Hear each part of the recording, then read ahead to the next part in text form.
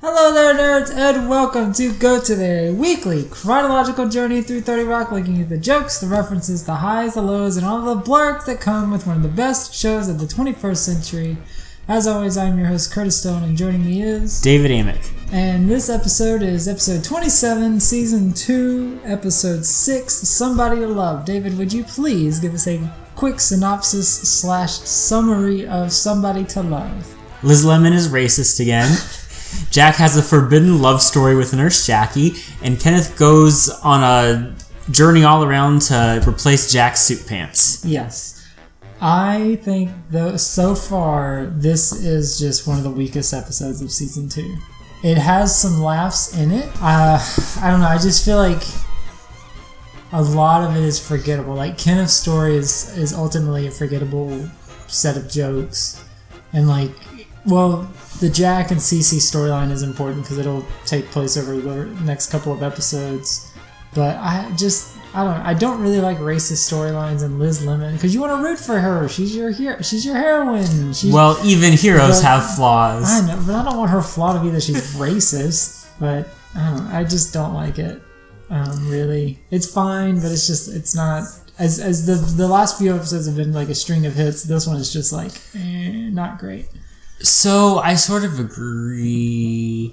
I think 2 of the 3 plot lines, the Liz plot line and the Kenneth plot line, feel very fillery. Mm-hmm. But on some of the line level writing is really clever, and some of like the running visual gags of the episode are really well done. So, I think it's really funny if you look at it from that perspective, and we'll get into how that's done, but yeah, overall it does feel a little inconsequential and like not much happens because we never see Raheem again, even though he says I'm gonna get revenge or I'm gonna do something big. Who's Raheem? Never see him. Fred Armisen's character Raheem. We never see him again ever, and it's just like a forgotten storyline altogether. It's just, I don't know, it's fine and there are some laughs here, but it's just kind of almost like an instantly forgettable episode. Yeah, well, I mean, it does, right. I guess it doesn't do that much new. It does reinforce, though, the critique of white liberals who secretly do, or not even secretly, but when it comes down to it, often do racist or prejudicial things a lot, even though they may present other things about their beliefs most of the time. Yeah. Which, so I mean, it's not new for Liz Lemon character. We see she's done this before in the first season, but this is the worst that she's been, and I think it's the worst that she gets. I don't think she ever gets this bad the rest of the series, but for her to go this far so early in the series and for just with blind ignorance is just it's not a good look for the character. So I don't really like it. Just again because I want to root for her, I want to cheer her on, and I can't defend anything that she's doing here because once the reveal comes of what Raheem and his brother were doing, it's just like, wow, you're just a bad person, and you could have easily, I don't know, there's just so many other ways this could have been handled, and you just handled it in the worst way. But it's also like time it was around like. It was post 9/11. She's living in New York. Maybe there's a different ideal. I don't know. I'm not defending it, but I'm just trying to. I mean, this is 2007. It's 2007, 2008. So it's been a few years. Right. We're at the end of the Bush years. Yeah. But it still is just like, I don't know. Other than that, the episode, I just this one and the next episode, which we'll talk about next time, are just like 2 episodes that I'm just like, there's laughs here, but. I can forget. Like if these were scrapped, I'd be like, okay. I feel like I'm not missing anything. But well, it sounds like I'll be in the unusual position of doing more defending of the episode. Okay, so let's hop into the cold open, which sort of sets up Liz's running theme through this episode of being questionable of everything and being nervous about potential attacks. If you see something, say something. And we don't poison the earth. The terrorists do. Yes. Shine Hartwig Company. Are you making waffles? No, quiet. Somebody was in the maple syrup. Smells delicious.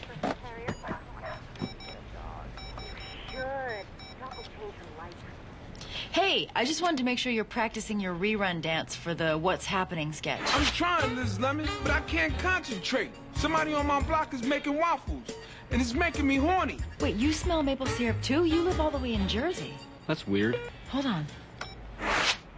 Hello? Do you smell maple syrup? Yes. Don't panic, Lemon. It's probably not a chemical attack. Well, what do you mean, probably? It's probably just a strange wind pattern coming off those factories in Staten Island where food flavors are made. I don't think it's Northrax. What's Northrax? It's a chemical agent we sold to the Saudis in the 1980s. It smells exactly like maple syrup. But I don't think this is it. Well, how do you know? Because Northrax kills you within 10 seconds.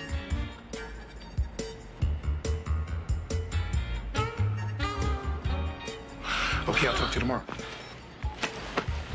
So what's kind of interesting there is that Jack clearly thought there was potentially a terrorist attack going on, and the first person he thought to call was Liz Lemon.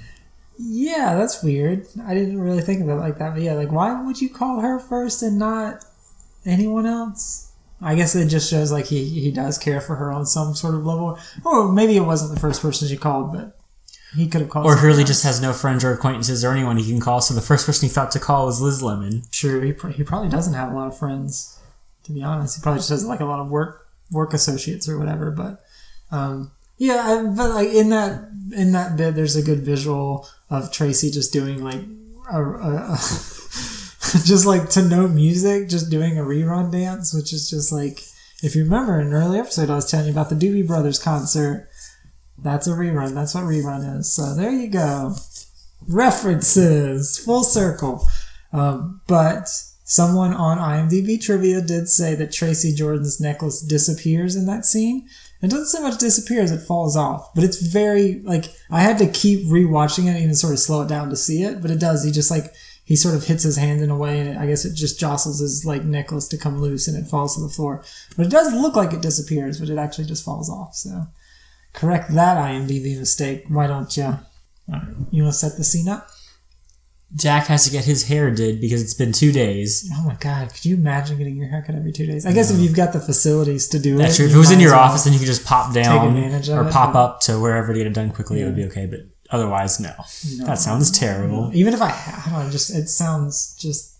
But I do like the line about how bitchy white conservative men are, like, because it's usually like the gays are the ones that are the most catty and bitchy about your looks, but white conservatives are the worst. And there's a fun, like, running gag also. Most everyone in the 30 Rock offices are wearing these Shineheart wig shirts that he's giving out, and like they're not like bringing necessarily attention to it. Like Kenneth's wearing it, the guy cutting his hair is wearing it, I think the lady in the background of this shot is wearing it. They're just all like in support of the company, or they're just being forced to do it. I don't know. Yes, you should explain why that is, because Yes. well, the back of the shirt says "not poisoning reverse since 1997," Which does get explained at even the though they episode never goes explicitly on. say anything, it's clear that they're being accused of. Right. Well, that's not true. It gets expanded on the like, MSNBC interview. Yeah, with, they mention it briefly here, but then it gets expanded Yeah. a little bit more in an upcoming episode. But yeah, there's this whole trial going on of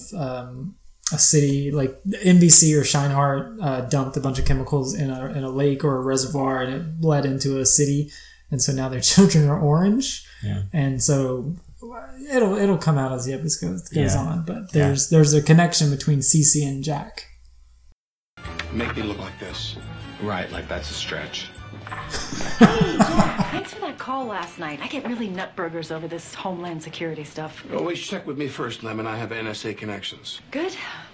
Didn't you just get a haircut 2 days ago? I get my haircut every 2 days. After all, your hair is your head suit.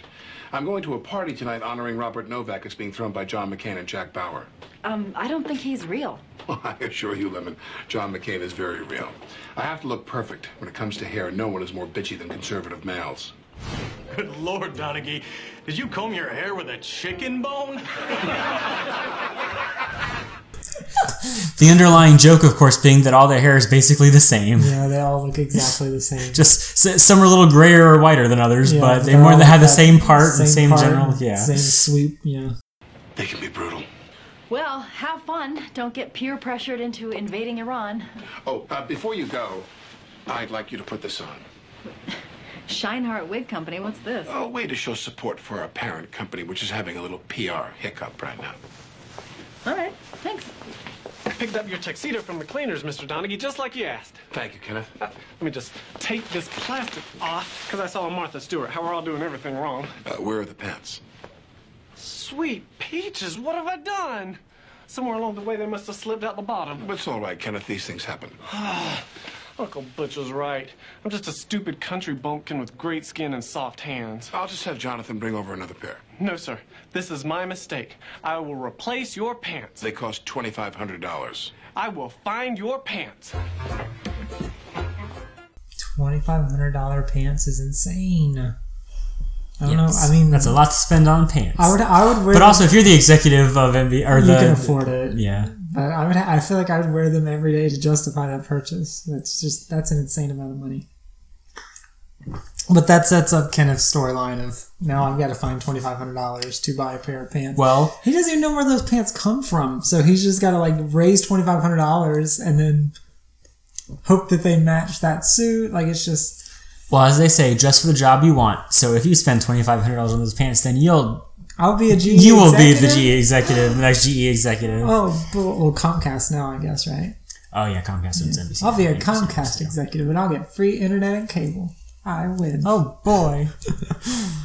But now we come back to Liz's apartment, and despite her excitement to receive her, what does she call it? Her shampoo? Her prescription yes. shampoo. It's actually delivered to the wrong address, and it's not hers. All right, my prescription shampoo. Oh. Who is it? Hi, I have your mail. I live across the hall. Hi, I didn't even realize anyone had moved in over here. Welcome.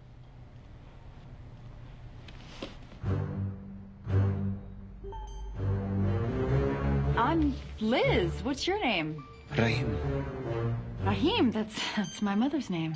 No, I'm just kidding. Give me my package, please. Oh, okay. Well, it was nice to meet. If someone's unfriendly to me, they must be a terrorist. Yeah. I don't know. I mean, we've talked about it before, like, misunderstandings are always funny. And it's like, if he just said straight up right there, like, oh, I don't want to touch you, I'm trying to get on the Amazing Race, or I don't want to get sick. Problem solved. She never would have thought he was a terrorist or anything like that. But of course, for the sake of the show, he has to look at her like she's different and not interact with her and so she sees it because he's Middle Eastern that there's something wrong and blah, blah, blah. And it's just one of those things that if someone talked to the other person, nothing would ever happen. But that's not as fun. So I understand why it has to be this way. I don't know. It's just such a lazy way to be racist about something or to be offensive about presuming about a race. I don't know, I just don't like it. But I don't know. I'm not writing comedies, so I can't really say too much. But that's Fred Armisen playing Rahim Hadid. And so we teased it last week. You have to explain why you don't like Fred Armisen now. Oh, I just find him creepy and not funny at all. Creepy and not funny. Explain. Like, what's creepy about him? I don't know, his general persona. I mean, that's fair. There's not much to explain. It's just. Well, I mean, there was a little. It could probably be a little explained better, but I think I get what you mean though, because he generally does sort of play like he never really plays the straight man. He's always playing a character, and the character is generally off-putting or very not cringy, but I don't know. He just says or does uncomfortable things for everyone else in a skit or yeah, that's fair. Yes. Also, there have been rumblings of improprieties in his person. Nothing. So no one's come public. So nothing that's been publicly disclosed or anything that we can confirm or say anything has happened. But it's the sort of whispery things that have come up around a lot of celebrities before actual things came out, like specifically Kevin Spacey and Louis C.K. is what I'm thinking of. But again, nothing's made public, so we don't know if anything is true or just anonymous chatter that isn't true. But But the chatter is stemming from something. Yes. It wouldn't just be apropos of nothing, but yeah. Just let's say it wouldn't surprise me if It wouldn't something came surprise me out. either. Just, yeah. I don't know, just with his personality, it seems like he would probably do something like that. Right. So that hasn't helped my just impression. I've just always found him creepy and off-putting anyway. So with that, it's like, well, I mean, I can't think of anything he's been in that I thought was like amazing. Like, because I mean, I've seen plenty of things he's been in, but I don't know, nothing that I've ever said. What an amazing, funny actor. Yeah, I mean, I like a lot of his work that he would do on SNL, and like, I need to finish Portlandia. I think I maybe got through 2 seasons of that.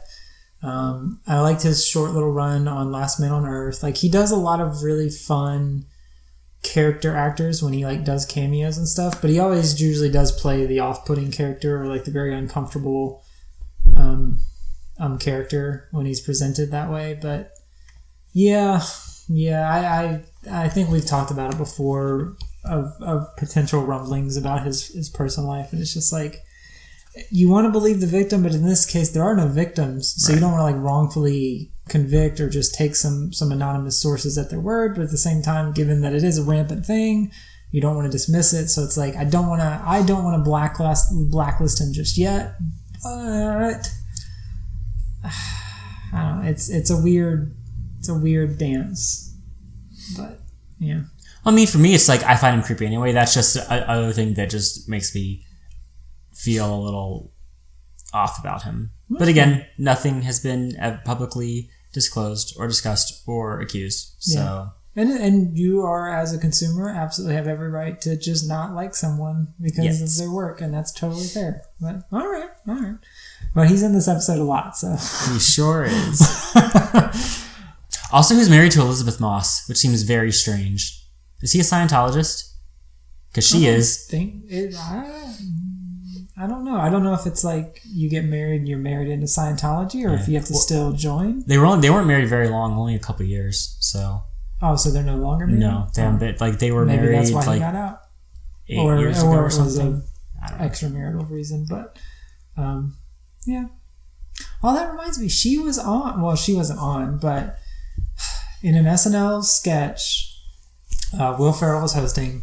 It was one of those like avant-garde sketches where like it closed out the season or it closed out the episode. It was very weird, but so they basically play Billy Joel's Goodbye from Vietnam, or I can't remember the name exactly. Anyway, so it's very weird. So the whole setup of is these 4 guys are in the bar and they're just like talking like, oh, summer's coming up, where are you gonna go? And it's like, oh, I might go Vietnam. And one of the guys, like Bill Hader, I think, is like, oh, you went to Vietnam. What's it like? And then Will Ferrell's character breaks into singing the song from Billy Joel. And then at the very end, he's joined by like the ensemble cast, and then a number of people show up that weren't even in the episode. Paul Rudd shows up, Anne Hathaway shows up, Amy Poehler shows up, Maya Rudolph shows up. A lot of them are like off the show. I think Green Day were the musical guests. They show up. Norm Macdonald shows up. Artie Lang, who was never on SNL, shows up. And then Elizabeth Moss is there because Fred Armisen is there. So this is when I think they were either dating or married. So she's on stage, and all of these people are on stage singing the song. And then they all just like walk off together. It's very weird. It's a very, very weird sketch. But she has made an SNL appearance. I don't think she's ever actually hosted though. But that was her first SNL appearance. So there you go. Fun fact. There you go. Wow. But Liz returns home and starts questioning Raheem to Pete, who I forgot he still lives with her. I'm not actually sure when that ends though. So we'll just keep an eye out. Coming up next, Candace Vandershark, a lifetime instant portrait. Have you met the guy across the hall? Raheem, yeah, he's a good egg. He's weird. He wouldn't shake my hand, and I think it's because I'm a woman. And get this, he's got maps all over his walls. Maps. Maps? You mean like that one? That's different. That's an antique, and I'm a white lady. What are you saying there, Liz? Pete, you know me. I never make assumptions about race. Remember I asked that black guy if he had seen Sideways? But this guy, I don't like him. You're being paranoid. Raheem is a really nice guy, and he's always helping. He rewired the toaster oven, and he showed me a back way to the airport. Listen to yourself, Pete. I don't want to sound racist, but that Pete Pocket might be a terrorist. Does that sound racist? I think outright calling someone of Middle Eastern descent a pita pocket does cross a line for Liz Lemon of white liberal who like does sort of like underhanded racist things, and so that's a little over the top for that character, I think. Like, I don't think she would ever do something overtly that... No, nothing that blatant. Yeah. So that line is a little... It's a little much. Much and out of character. Yeah. I don't know, like, when you could ever call someone a pita pocket and it would be affectionate. No, absolutely not. It would never be affectionate. Yeah, it's not a good look for her, and that's really why I don't like it throughout this episode. But so also there's a lot of fun like background jokes in this. Every time we see Pete watching TV, it's related to Cece's character, because I think in the opening they're watching the Cece Cunningham Lifetime movie. There, I think he's watching it also, because they keep saying like the Celeste Cunningham story or today on Lifetime. So like it's just a lot of small like sprinklings of jokes in the background of this episode, because like Jack ultimately starts watching the made-for-TV movie and stuff. It's just a lot of fun. There's a lot of fun jokes in this that are just like under the radar. So all of Pete's TV watching of the C.C. Cunningham story foreshadows nicely as Jack goes to the party and meets a woman who he doesn't know who she is yet. And she doesn't know who he is, but they flirt and hit it off and go home together. And then the next morning, they find out a little bit more about who they are. The more I thought about this, so it seemed like this is a Republican-based thing because it was thrown by John Jacob Jingleheimer Schmidt. No. What? Who's the guy that was throwing the party? He just recently passed away. Oh, John McCain. Yeah. So John McCain's throwing this party. It seems like it's a Republican-based party, and we learn that Cece is Democrat. So what was she doing at this party is what I want to know. Not that it seemed like it was like a vicious party or anything, but it just seems like giving her stance, she wouldn't be invited to something like this. Maybe. Well, it is said that she's in her first year as a congresswoman, so it could be that lots of people were invited, including, maybe she's newer. So it could have been an impartial. Maybe, right. Or maybe John McCain made the effort to reach out to all new incoming congressmen, regardless of That's party. True. It sort of struck me as 2007 was, I guess, still things were partisan, but even compared to now, it wasn't nearly as fractured. That's true. So I guess because he was going to start running for president in that term, right? Mm-hmm. Yeah, so he's probably trying to appeal to everybody. That too. So he's going to invite as many as everyone. Because if you remember, part of what he ran was his thing was he's a maverick, and he's not bound by a party. He just does what he thinks is right, regardless of the political implication or what party's standing it fits better, yada yada yada. So in that context, it makes sense too, I guess. Well, maybe if he were a maverick when voting on healthcare, it would have been a lot better for a lot more people. Well, he was at the end. It took him long enough. Yes, well. So, happy morning to Cece and Jack.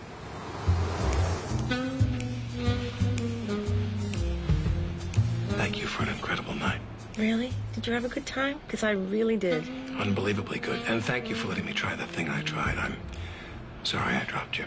No, it was great. I mean, who knew that Ottoman had wheels, right? Well, I gotta get to work.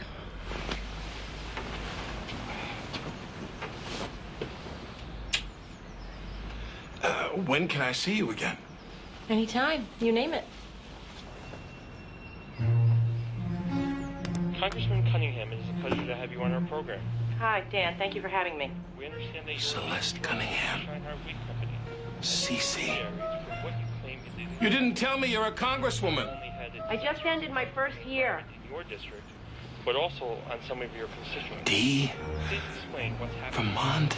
Big business is out to get us again.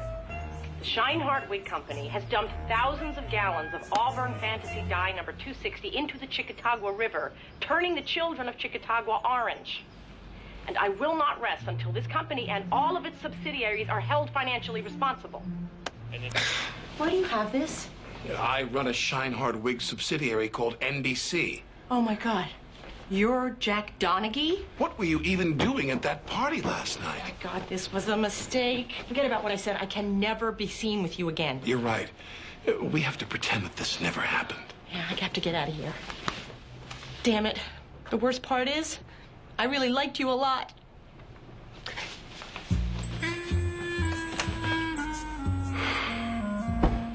Gave her the ottoman and she walked out. So I guess we should talk about Edie Falco. I don't have much experience with her. I think, not her big break, but I think most people in the last 20 years would probably know her mostly from like Sopranos, of course, and Nurse Jackie. Yeah, those are two biggest. But she's like one of those consistently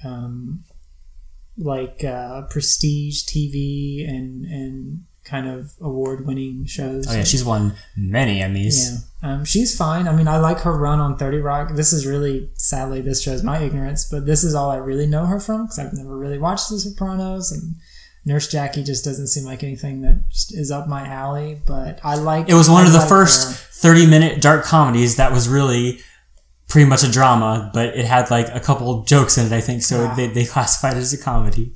I guess Sopranos could be considered a dark comedy too, but it's an hour long, so. Oh no, that's a difference. But yeah, I mean, she's fine on this, and what I've seen of Sopranos, like she's fine as that character, but I don't have enough experience with her to say much about her. I don't know if you do or not. No, I haven't watched many things that she's in either. Okay. So she also played when they did the Law and Order True Crime Menendez Brothers case, she played she was similar. She was the prosecutor or the defense. I don't know which one, but I remember she had like a big old crazy wig. So. Was that after the OJ thing or before? I feel like that was post OJ. Because I remember the OJ thing being really big, and I was like, oh, they're going to do this again for another big trial. Yeah, I don't know. But the Menendez might have been before. I'm not sure. Anyway, that was also the only season of Law and Order True Crime because it didn't do so hot. Well, then the FX thing was the OJ thing, right? Yeah, that was American Crime Story. American Crime Story. Yeah. Okay, that's a different franchise. That is, you're right. No, but seriously though, like my understanding is the Law and Order was pretty Law and Ordery, like typical. Whereas American Crime Story, which I haven't seen the OJ one, but I saw the Versace one. No, I watched the Versace one, and it's a lot. Well, from what I understand of the OJ season, it's a lot more character-driven and drama-driven than straight up, like, obviously there's, like, the crime and court aspect, but it's not as, the Law and Order format of first half we do this and, then we go to trial and yada, yada, yada, yada. Yeah, it seems more chronological, the OJ version, or the OJ option. I don't know. I remember it being like critically hailed, and a lot of people were like, "Oh, David Schwimmer does a good job," and blah blah. I was just like, I don't know. I lived like, I even though I was a kid, I was like, I lived through this. I don't really want to watch this again, and I don't personally care about the personal drama of the prosecutors or the defendants or anything like that. Like, I'm not interested in really watching this, but. If it were a documentary, that would be more appealing to me. Because there is a documentary, OJ, Made in America. Okay, so that's what I'm thinking is the FX thing. No. So American Crime Story was FX. OJ Made in America it might have been ESPN actually, but like it was a weird thing where I think it won both an Oscar and an Emmy because the way it was released was like it was technically eligible for both. I can't remember exactly, but I do know it won the Oscar for Best Documentary or something like that, even though it was technically like 3 parts that are like a couple hours each or something. It somehow managed to take advantage of loopholes to qualify as both like a series and a movie or something. So, but anyway, I haven't watched the documentary either, but I have heard really, really good things about that. So I think it was on Hulu, I think at some point. I don't know if it still is, but it's probably streaming somewhere. Yeah. On the internet. There's also another joke that can easily just be missed during like the news crawl when he's watching the TV. This is a reference made well into production of this episode, but it says, news crawl affected by writer's strike using repeat text from previous season. Like clearly that's just someone on the inside like making a joke about the writer's strike that had just started a week ago before this episode. But it's fun.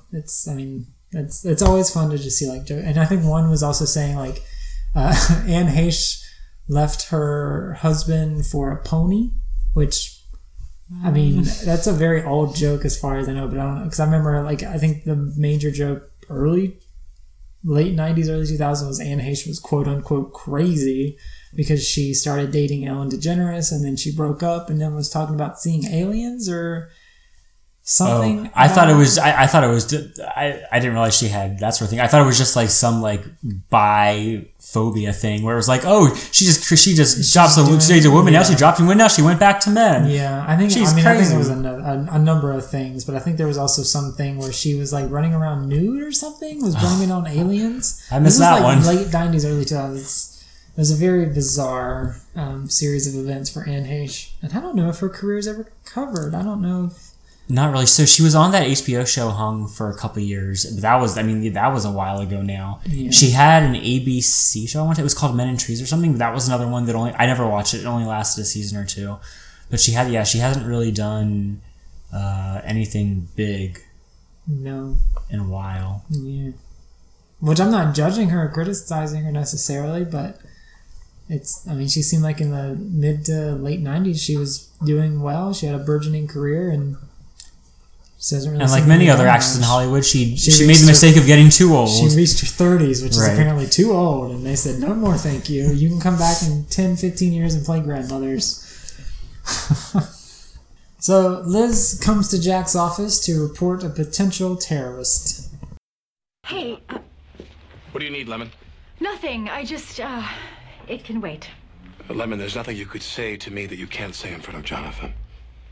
I think my Middle Eastern neighbor is a terrorist, and I don't know what to do. That's ridiculous, Lemon. Some of our greatest patriots have been of Middle Eastern descent, and I'm appalled to hear you engage in racial profiling like that.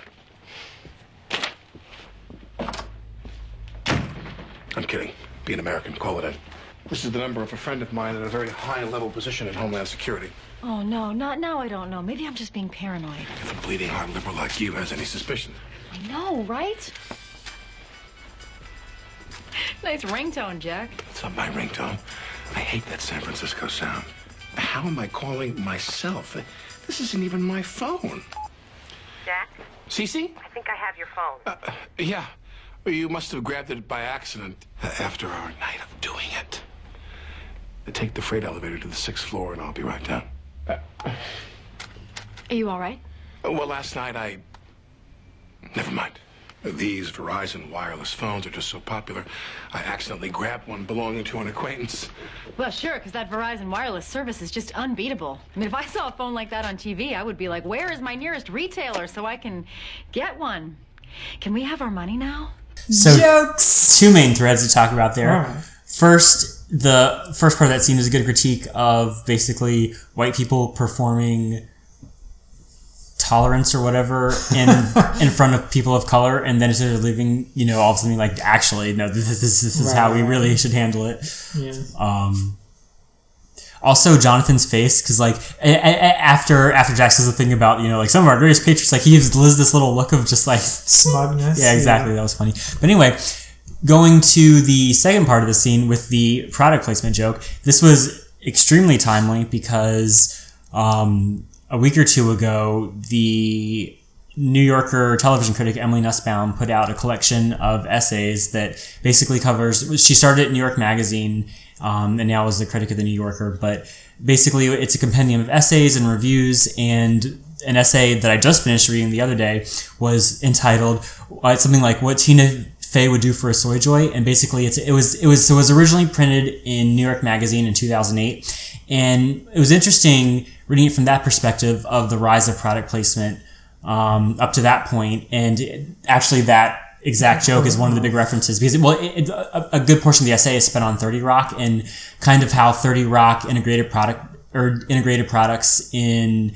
a satirical, like funny way, but there was also a thread of, well, yes, like it can do it in an annoying, winking way, but Nussbaum talked to some other showrunners and writers about 30 Rock can get away with it, but like how many times can you do it? Like you can only do that kind of joke really once because it's so on the nose. And the Snapple thing too was pretty on the nose. So it's like you can only do that on the nose thing so many times before it plays out. So and 30 Rock is a satire, so it can do it. Like at that point, it was more that was the age of DVRs really becoming a thing. So because people were sipping through, so they would have to talk about products in the show. And I feel like that was over 10 years ago. Now we're to a point where, well, it was interesting because that essay was kind of positing that it's just going to become a thing that people dismiss and are used to. And now looking from the perspective now, that's basically how it is. Like some product placement is still done clunkily and weaved into dialogue in strange ways, but it's to the point where, I mean, you see it all the time. Basically, Nussbaum also talked to Joss Whedon and about ways that he was very uncomfortable with product placement because he was taking it more from a pure storyteller's perspective of it ruins the storytelling flow, and then you're catering to advertisers that might have to arrange your story for it. And now it's to the point where, well, basically, I mean, obviously he lost that argument because it's just how it is now. Because with traditional television ratings down, so fewer people watching commercials, so which I don't know, like product integration or whatever you want to call it has always been around. It's gotten, for the most part, more subtle, sometimes not so much depending on where you're looking at. But this is kind of funny because I was just listening to a podcast yesterday that was talking about how various directors or various showrunners will use products in their TV shows, and they will do it in like a winking way like we see in 30 Rock, or they'll just do it just very blatantly, like usually in a big summer blockbuster is usually where it's like not even subtle. Like I think Michael Bay is probably the biggest proponent of just, here is the only reason I got a production out of this movie was because I said, Chevy, I will make a Transformers movie and use your cars in it. And from what I understand, in the first Transformers, they were giving him Chevys just for free because they were like, yeah, we want these in your movie. And then by the second or the third Transformers movie, they were saying, yeah, you're only going to be able to make this if you put these in as product placement. So it's kind of, that's kind of gross. And it's also like you see, most big summer movies have like someone using a very specific style of phone, and it's always the labels out, and you're looking like, oh, they're using the latest Sony blah blah blah. Like, no, everyone uses an iPhone or an Android. Like, no one's using Sony phones. Like, they're just not that big on the market. And it's just always like, it's just so ham-fisted. It's just like... Yeah, I know we've talked about this on the podcast before, but anytime people talk about like phone product placement, it always reminds me of the Pretty Little Liars when they were carrying around like the stupid Microsoft phone or whatever it was that... Which, I mean, even 30 Rock is... if you watch the credits, they'll usually be like promotional consideration paid for by like Apple. Like they'll be using Apple computers or Apple like laptops or tablets or whatever. So it's like, again, it's there, but it's often subtle. They're not like holding it in front of the camera like logo out. You're not seeing it. So like there is subtle and there's not so subtle product placement. And in terms of like helping get a TV show made for production or whatever, and if they have to do it, at least they are doing it rather subtly. So I can sort of appreciate it because I understand like there's this whole like idea of like how a show's made, what you think, and how it actually is made. And it's like, yeah, you want to make your show, you got to jump through some hoops to get it done. And it's just kind of like, it's gross, but if you're still able to control how the product is showcased, then you still have some power. I mean, if you think about it, someone has to pay for art. And another big point of the essay was, it's not as much the case now because everyone does it, but it was really talked about how it was a way for lower rated shows to receive, additional ad money and funding that they wouldn't necessarily get from normal ad rate charging because they didn't have enough viewers to charge, you know what I mean? So part of the point was basically smaller shows using it as a way to basically stay alive. Like, I mean, I feel like NBC especially was, because there was the infamous like Subway on Chuck and Subway on a bunch of shows, but that was another, Chuck low rated show that basically was, kept along by like stunts like that. And but now it's to the point where even high rated shows do. That show took place in like Circuit City or Best Buy type show, so I'm wondering why they wouldn't be able to get like name brand electronics. But I guess Superstar, it took them a couple of years before they were doing like name brand stuff too, right? So yeah, it took a few years. Maybe like Best Buy didn't want to. Yeah, but I mean that kind of product placement.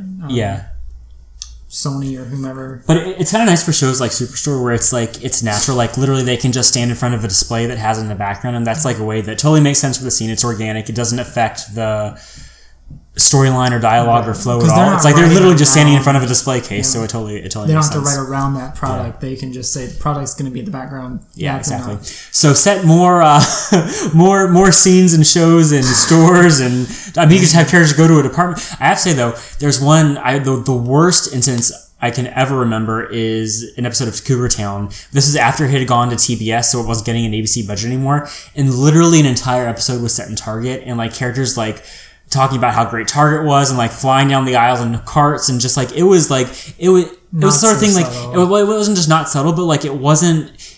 Somehow it was completely over the top at the same time, not over the top like enough to be funny and like self-referential and knowing. It was just really just like a blatant advertisement. I mean, they had totally built the storyline around it, and just like it didn't. It was. I honestly don't think I've seen any worse product placement ever, because it wasn't funny. Like, it wasn't, the episode itself wasn't funny. Like, it was obvious that it was all completely a 30-minute or 20-minute, plus commercials Target ad. Like, it was real bad. Community in one of later seasons, I think season 6, they do the same thing that I guess Chuck had to do, where they were also bringing in quote unquote product placement of Subway, where inside the world of Community, they bring a Subway into the community college as the new cafeteria. And so they even, like, in order for this to be legal, they they hire an actor who legally changes his name to first name Sub, last name Way, and he's a student enrolled at, it's a very like storyline driven multi-episode thing.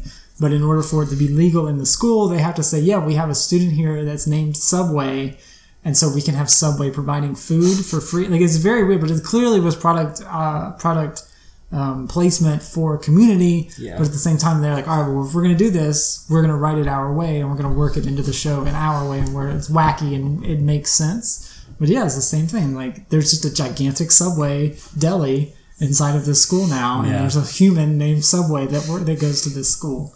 I don't know. It's just, I'm glad. I don't like that product placement exists, but I understand just the way the ethics of TV are now. You kind of have to have it, and if that's what's helping making your show get made, cool. And if you have the power of how it's presented, that's better. But if it's just blatant and, I don't know, heartless, it's just kind of, I can't personally really respect that idea. Yeah. But, so what I'm seeing, apparently from the essay I was reading, MILF Island is when the SoyJoy integration is. So we'll have a little bit more to talk about there, because apparently some people didn't realize it was a real product. They thought it was, because I guess SoyJoy is the presenting sponsor of MILF Island. So apparently a lot of people thought it was just like they were making a joke and it was not a real product, but it is. So we can talk about that when we get to MILF Island, which is coming up. It's a few episodes away. Yeah.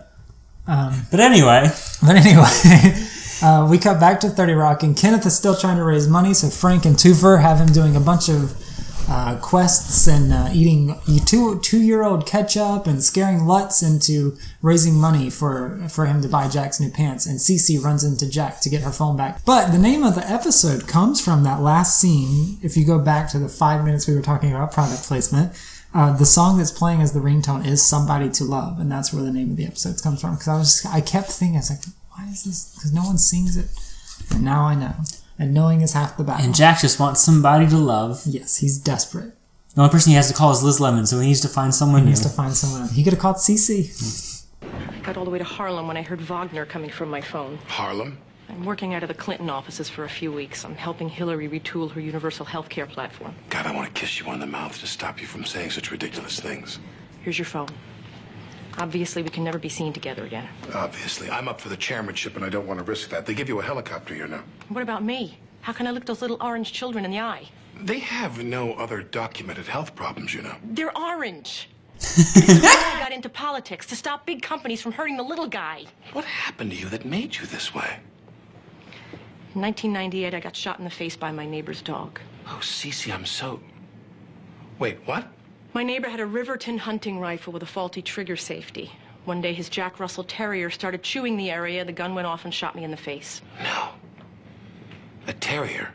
So I did what was right. I sued Riverton, my neighbor, and the dog. Cece, I'm so sorry. Well, don't be. After 6 reconstructive surgeries, I'm much better looking now than I used to be. Plus, they made a Lifetime movie about me. Tonight on Lifetime, Candace Vandershark stars as Celeste Cunningham in A Dog Took My Face and Gave Me a Better Face to Change the World. The Celeste Cunningham story. You know, I thought you made love like an ugly girl. So present, so grateful. So, does Lifetime still make movies like that? Because I know that's like the stereotype, but now it seems like I think of shows like Unreal and You, which are much edgier, and like that R. Kelly documentary, which is definitely not like those classic, like, silly. It seems like Hallmark has taken the banner of really sappy. Yeah. But I mean, those seem to be maybe not the domestic violence stuff though, like those sorts of. I think Lifetime, that for the longest time, it really was a running gag of shows to make fun of Lifetime, as they were the domestic violence and women in peril somehow. Which, I mean, it was a women's network, and I guess it still is a women's network, but it's like, that was just their bread and butter, but it was also like a running gag throughout. So I don't know. I don't watch. I mean, we don't have cable, so we don't really watch TV. We don't know. I'm sure Lifetime is still doing stuff like that. I don't know. But we should also talk about Kirsten Wiig makes her 30 Rock debut, and she's at this time she's still was it Candace Van der Shark? Candace Van der Shark, which sounds like a very Lifetime actor name. Yeah. But yeah, she's still on. She's sort of in her early SNL run at this time, so she still hasn't quite broken out, but she's on her way. In the next few years, she'll be off the SNL and sort of doing like movies, which I don't think she, aside from Bridesmaids, she hasn't. She's in a lot of indie movies. Of stuff, but she hasn't really reached that apex yet of like. But I think she's the most successful SNL female cast member. Post the Tina Fey, Amy Poehler, Maya Rudolph era, probably. Kate McKinnon will be the next one, absolutely. Yeah, but she's still on. She's already surpassed it, and she's still on SNL. She's got to be just a couple years left on SNL before she's getting out. Like, I was surprised she came back this year, because I was just like, she's done everything. She needs to leave. But yeah, well, I've heard that there's like rumors that the next season will be the last season. Oh, but I feel like will be her last season. But at the same time, though, next year is an election year, so it's like I mean, and it wouldn't be until that would be the season after next that the next presidential election would be. Come back. That's true. I mean, they had Alec Baldwin basically was. That's true. He won. Yes, he will. He won. Yes, the supporting actor. Yeah. So I mean, she can easily be brought back to do all of that, but yeah. No, like Kirsten Wiig, I love her. She's great. She has a terrific run on SNL for like six years. You've been saying Kirsten. It's Kristen, right? Well, is it Kirsten Dunst or Kristen Dunst? It's Kirsten Dunst. It's Kirsten right? Dunst. Kristen Wiig. Kristen Wiig. Whatever. It doesn't matter. They know who I'm talking about. No, I was just making sure that I had it right. Being pedantic as not per really. usual. That's not her name. Okay. Anyway, no, I like her a lot, and I what was that? Skeleton Twins. Yeah, but I mean, she's in a lot of like just random small indie movies like that over the past years. She was also in Last Man on Earth, wasn't she? Yes, she was really, really good on that show. Yeah, she played like a rich woman, a ditzy rich woman who like her husband, maybe her husband died of the disease or whatever, so she kind of was holed up with her dog in like this massive mansion. And then she ventures out eventually. Yeah, who did she end up? Oh, she ends up surviving. Right? Yeah, she ends up going off with one of the members. I can't remember who now. Either. Go watch Last Man on Earth. Yeah, it's a good show. Such a good show. It's only like 60 episodes. You could finish it in a couple weeks. But it got canceled on a cliffhanger, which sucks. Yeah, and we'll never know the answers. Anyway. So Kenneth is still trying to raise money. Liz says something and sees something and says something. And meanwhile, Jack watches the Celeste Cunningham story on Lifetime. Hi, I'm not sure, but... Who is he? And where can we find him? Hey, Cece. We're having a barbecue tonight. You're welcome to come. Thanks. Maybe I will. Get the gun away from the dog. Hey, hon, have you seen my hunting rifle? Last time I saw it, the doc had it. What is wrong with you people? I'm going to get into politics. That's easily the best scene of this. So that's mostly a visual gag. Yeah. But that's kind of what I'm talking about when I'm saying some like the line level jokes in writing is really clever, because like that's just like a hilarious scene. Yeah, like it's just how over the top the movie has to be to like get, like it could be a more poignant moment of like the dog doesn't literally put his hand inside of the trigger. I'm not sure what you call it on a gun, because there's the bar. and then there's the actual trigger. I'm glad you're asking me, a noted gun expert. I know, but for him to actually like put his paw into the pull the trigger rather than just like, I don't know, like the gun drops on the ground and fires off, but it's just like, it's so absurd because why is the gun just like lying out in the yard? The gun's lying there. The people are obliviously talking about the thing. Well, the mom knows that, or the wife knows that. Oh yeah, the dog has it. Not like it was near the dog or the dog ran off with it. It's like, oh yeah, it was like the dog has it. Like, why does the dog have it, and why are you letting him chew on it?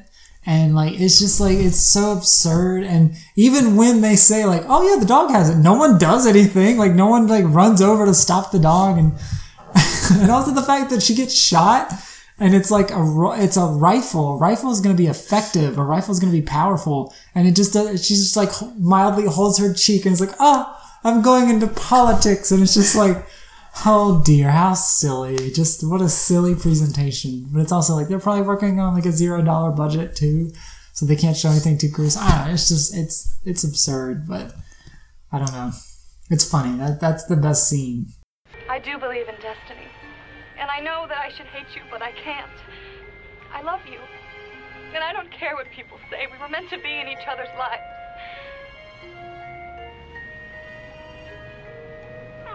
You're right, Cece. So Celeste is talking to the dog there, but Jack senses a deeper meaning in those lines. He thinks she's talking to him. He's reading it very deeply. But Pete confronts Liz. Some dudes took Raheem last night. Huh. Sounds like an American hero saw something and said something. Elizabeth Lemon, I can't believe you did that. Raheem is a good guy. You seem to be defending Raheem an awful lot. I'd hate to have to make another phone call. Oh, no, we're cool. I renounce Raheem. Raheem's a bad guy. USA #1. Yeah, that's another point where Liz just goes over the top, where she's threatening to call Homeland Security on Pete. That's questioning her motives. Yeah, like, but that's fear mongering at its best in this time in America. You could do that. And I guess I don't know. But I feel like by 2008, like the country was pretty, like 2007, 2008, the country was pretty anti-Iraq war, like against military intervention. I don't know. No, I feel like you could still. I mean, it's less worse now, but it's more like now currently. Like if you just question the president, you're un-American. It's like that. People were doing that in 2008 and 2009 because we had a black president, but no one was threatening to call Homeland Security on those people. It's just, it's so silly. Like, I don't know. I don't want to talk about it. So Liz, still expecting her prescription shampoo, gets a message this time from Raheem and realizes how racist she's been this entire time. Finally, my scalp RX. Oh my God.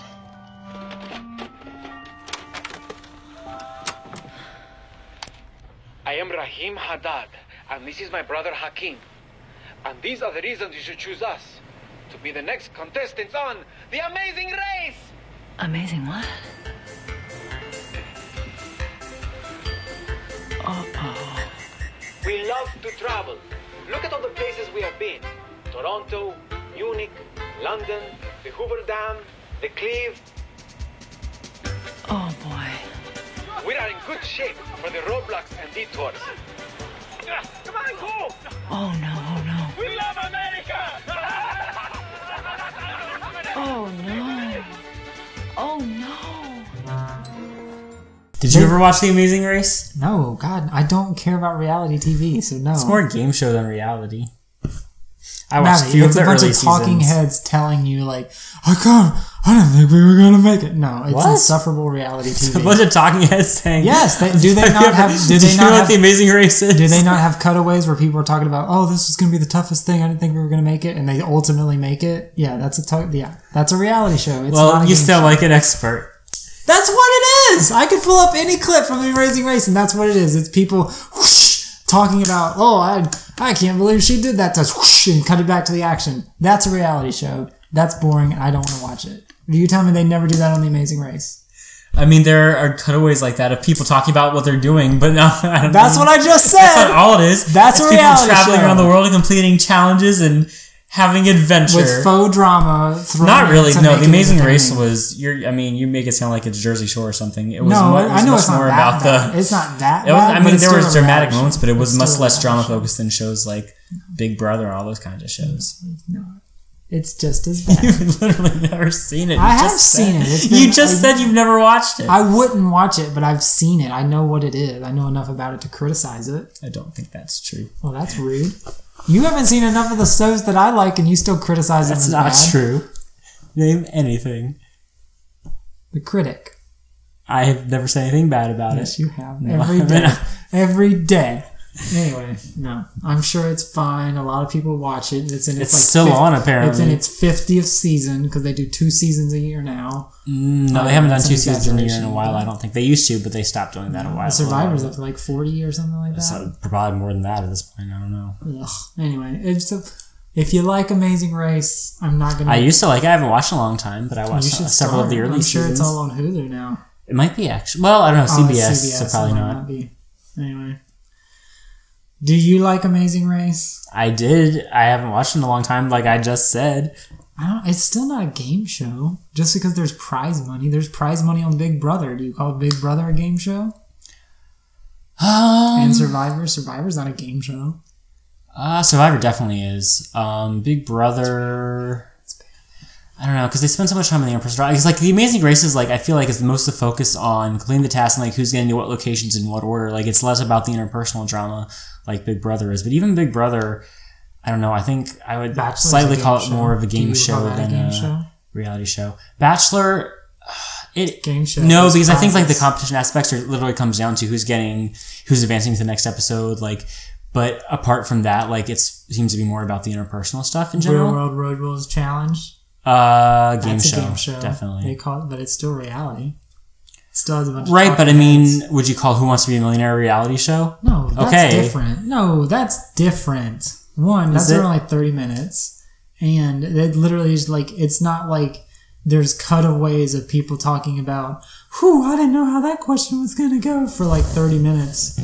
Before the next question. Like that's strictly a game show. If you're gonna get that pedantic about it, then Family Feud is a reality show. No, Family Feud's a game show. It's a game show, exactly. Those are Who game Wants to Be Millionaire is a game show. Survivor's a game show. Survivor is a reality. Amazing Race is a reality TV series. Real World Road Rules Challenge. I don't even know if it's called that anymore. That's reality.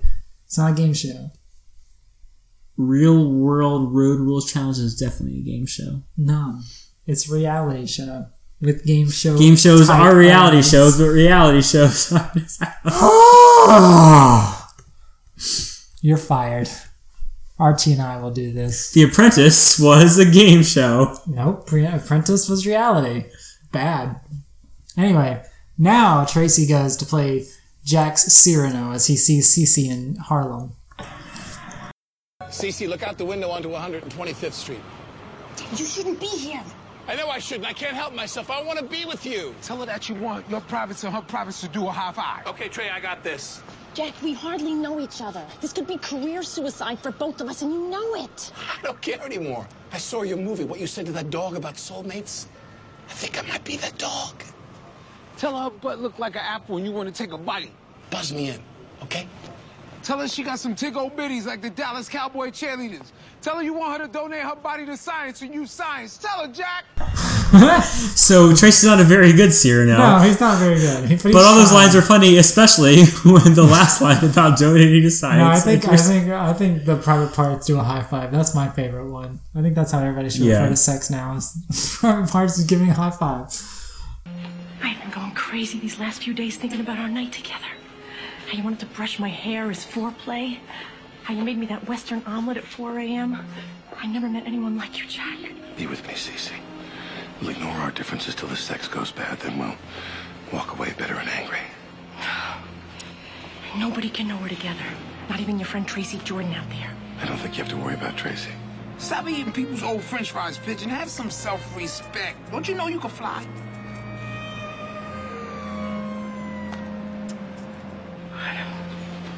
I've never had a secret affair before. And last but not least, Liz runs into Raheem one last time, but still doesn't come clean about her racism. Of course not. Raheem, hey, buddy, where you been all week? They put electrodes on my testicles, Liz. Who did? Oh, you remembered my name. America's government shocked my nuts. No, I'm pretty sure they're not allowed to do that type of thing. I say, Raheem, why you no shake hands? I say, because I don't want sickness before Amazing Race. They say, Raheem, why all the trips to the airport? I say, because I'm practicing for the Amazing Race. And then zit, zit, in my underpanties. Do you have any idea who turned you in? No, but I'm just so angry now. I have so much anger inside. I want to do something spectacular with it.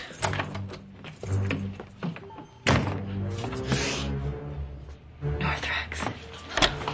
Hey, I made waffles. Oh, thank God. Yeah. Even in the end, is a Liz is terrorist. still suspicious. Yeah, she's a monster. I don't know. I really don't have much else to say about this episode, so if you got anything to close it out on, say it now. If I ever hold your peace. Why can't that pigeon respect itself? It can fly. Why It is it can eating fly. French fries? Actually, I do like that's one of those like lines that just always runs through my head. Yeah. When I'm just thinking about 30 Rock, because it's just so silly. But I've never understood, like, once he says that and it cuts back to him, he just starts to look angry, and it's just like, is he wanting the camera to stop rolling? Like, why does Tracy look so upset? Is it because the pigeon's not replying? It's very weird, but yeah. Yeah, I kind of wonder, like, this episode looks especially bad in the context of 10 years later. Like, I honestly don't remember it at all, watching it back when I first did, so I can't remember what my opinion was, or if it seemed any less silly or dumb back then. I don't know. Maybe it was more poignant back then because the see something, say something was more predominant, and that has gone away since this episode. Yeah, like maybe it would have seemed more like satirical, like, because obviously it was over the top. Like, yeah, because we were in that period of like, not so much Liz is being out of character, more so like, oh, people are ridiculous, like with Yeah. this going over the top with this see something, say something. I don't know. So. But now it just seems like way out of character for Liz, and in a really bad way. Yeah, like there's no redeeming anything about it. Like, she doesn't come off as a good character at all in this episode. She's terribly racist throughout, and it's not a good look, Liz. Not a good look. But I mean, I think Fred Armisen does fine in this role, and I mean, you have your thoughts about him. I could see where that's coming from, and I think that's fair to criticize and judge him that way. He's not of Middle Eastern descent. He is not at of all, Middle Eastern descent. So I don't know if they would but I mean, he would do that a lot on SNL too. Yeah, cast in true. those roles. So that's true. I'm always curious when that happens. Like when someone outside of that race plays a character. Do they are they okay with it? Like, are they all like? So the big thing right now, seemingly in movies, is if a white person plays anyone outside of their race, and it's like a big hubbub of like, that shouldn't happen. You should cast someone to play that role. And then there's people arguing, well, an actor should be able to play whatever role. But when it's sort of the inverse, and it's someone outside of a white person is now playing like a character who was originally quote unquote right, they're not as up in arms about it.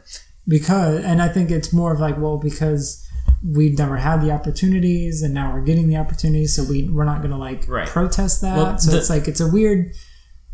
Well, I don't think that's where. To me, the argument is pretty straightforward. A lot of cases, whitewashing is you're taking. Historically, there have been fewer stories about people from minority racial backgrounds. So the argument is you're taking away the opportunity for people to,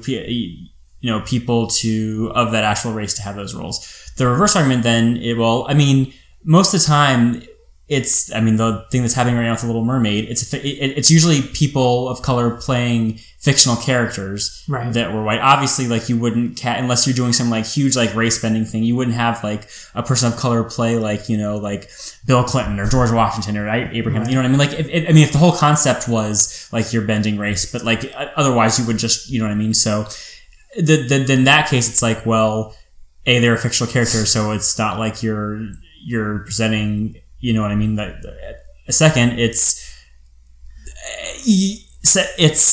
you're casting someone of color who's like who has had less opportunity. So it's like,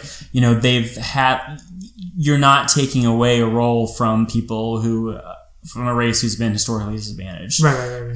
Yeah. So that's the argument, and it makes sense to me. No, I mean, I was just thinking about this in addition to the Little Mermaid stuff.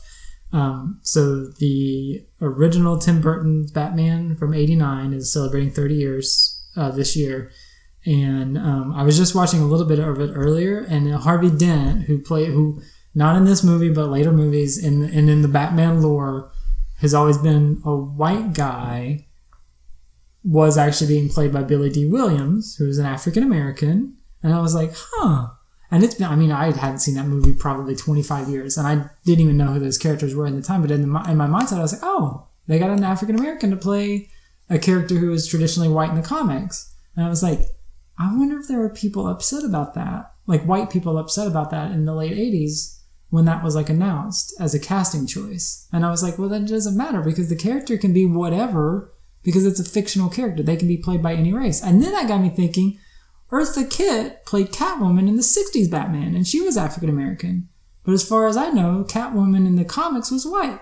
So were there people, well, I'm sure there were people in the 60s that were very upset about an African American playing anything on TV, much less a character that was predominantly white in the comics and on TV being African American. But I'm sure they weren't upset that Cesar Romero was playing the Joker. No, people were upset. They just had less avenues and less anonymity present it. Because I mean, even now in 2019, if you look at especially like social media, if you ever see an ad showing an interracial couple, like the comments will be filled with lots of racism. So it obviously existed 50 years ago. It's just they didn't have a place easily on the internet to spout it out. And probably people wrote letters to the editor, but so what I've heard basically is historically newspapers just never printed a lot of letters to the editor that were batshit crazy. But the problem is people still do those things, but now it's on the internet where there's no editorial control. Anybody can post whatever they want. Yeah. They want. So there was just as much, and actually probably worse. It seems worse now because it's more easier to communicate off of that.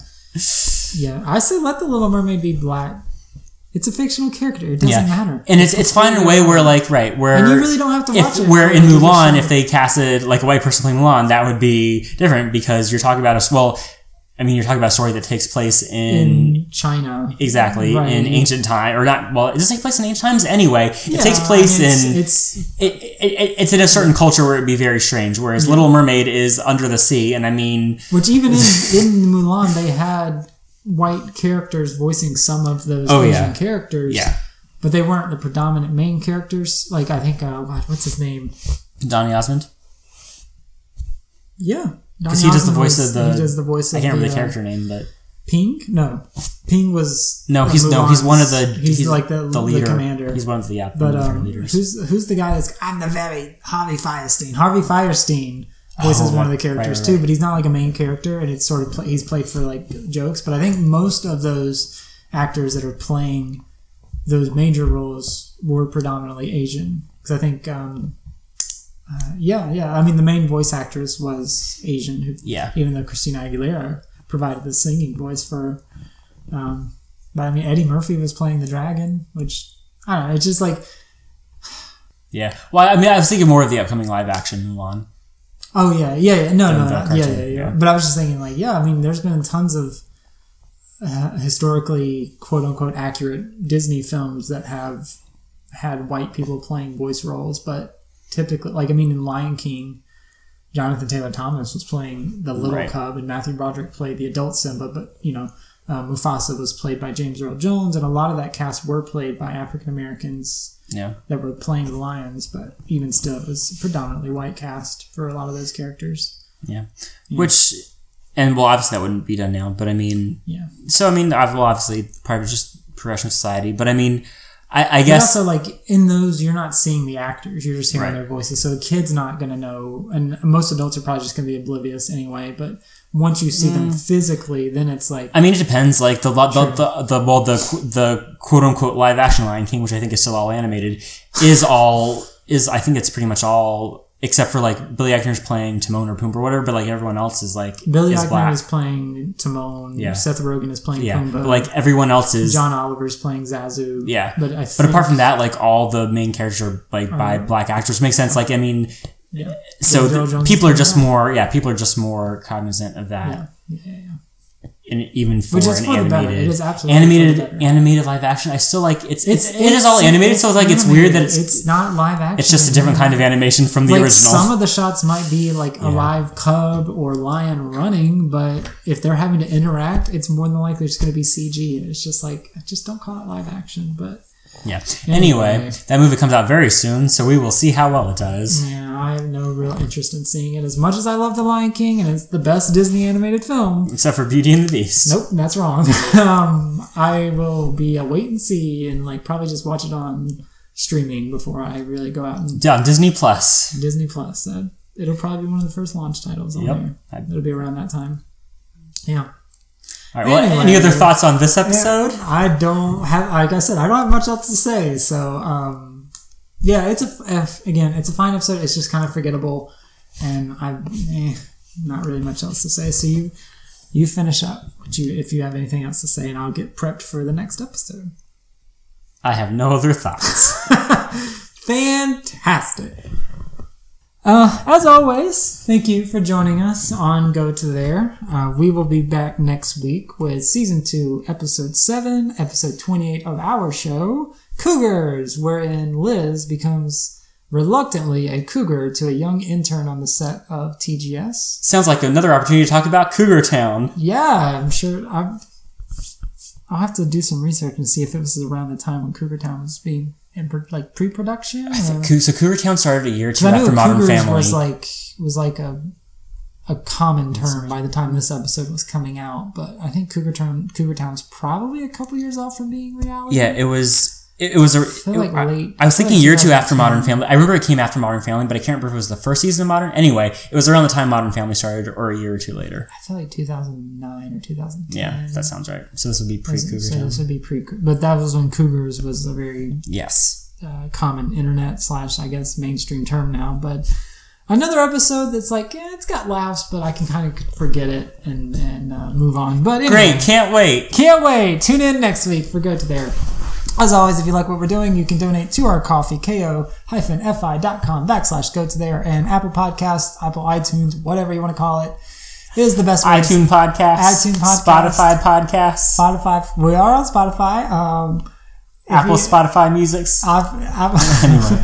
We're going to be like the new YouTube. We're just going to make sure it's always on every new iPhone going forward. But anyway, if you like what we're doing, you can review us and rate us and all that fun stuff. That's really what's going to help us out. Going down the next line, and David has walked out of the room. So, oh wait, never mind. David, take us out. See you next time.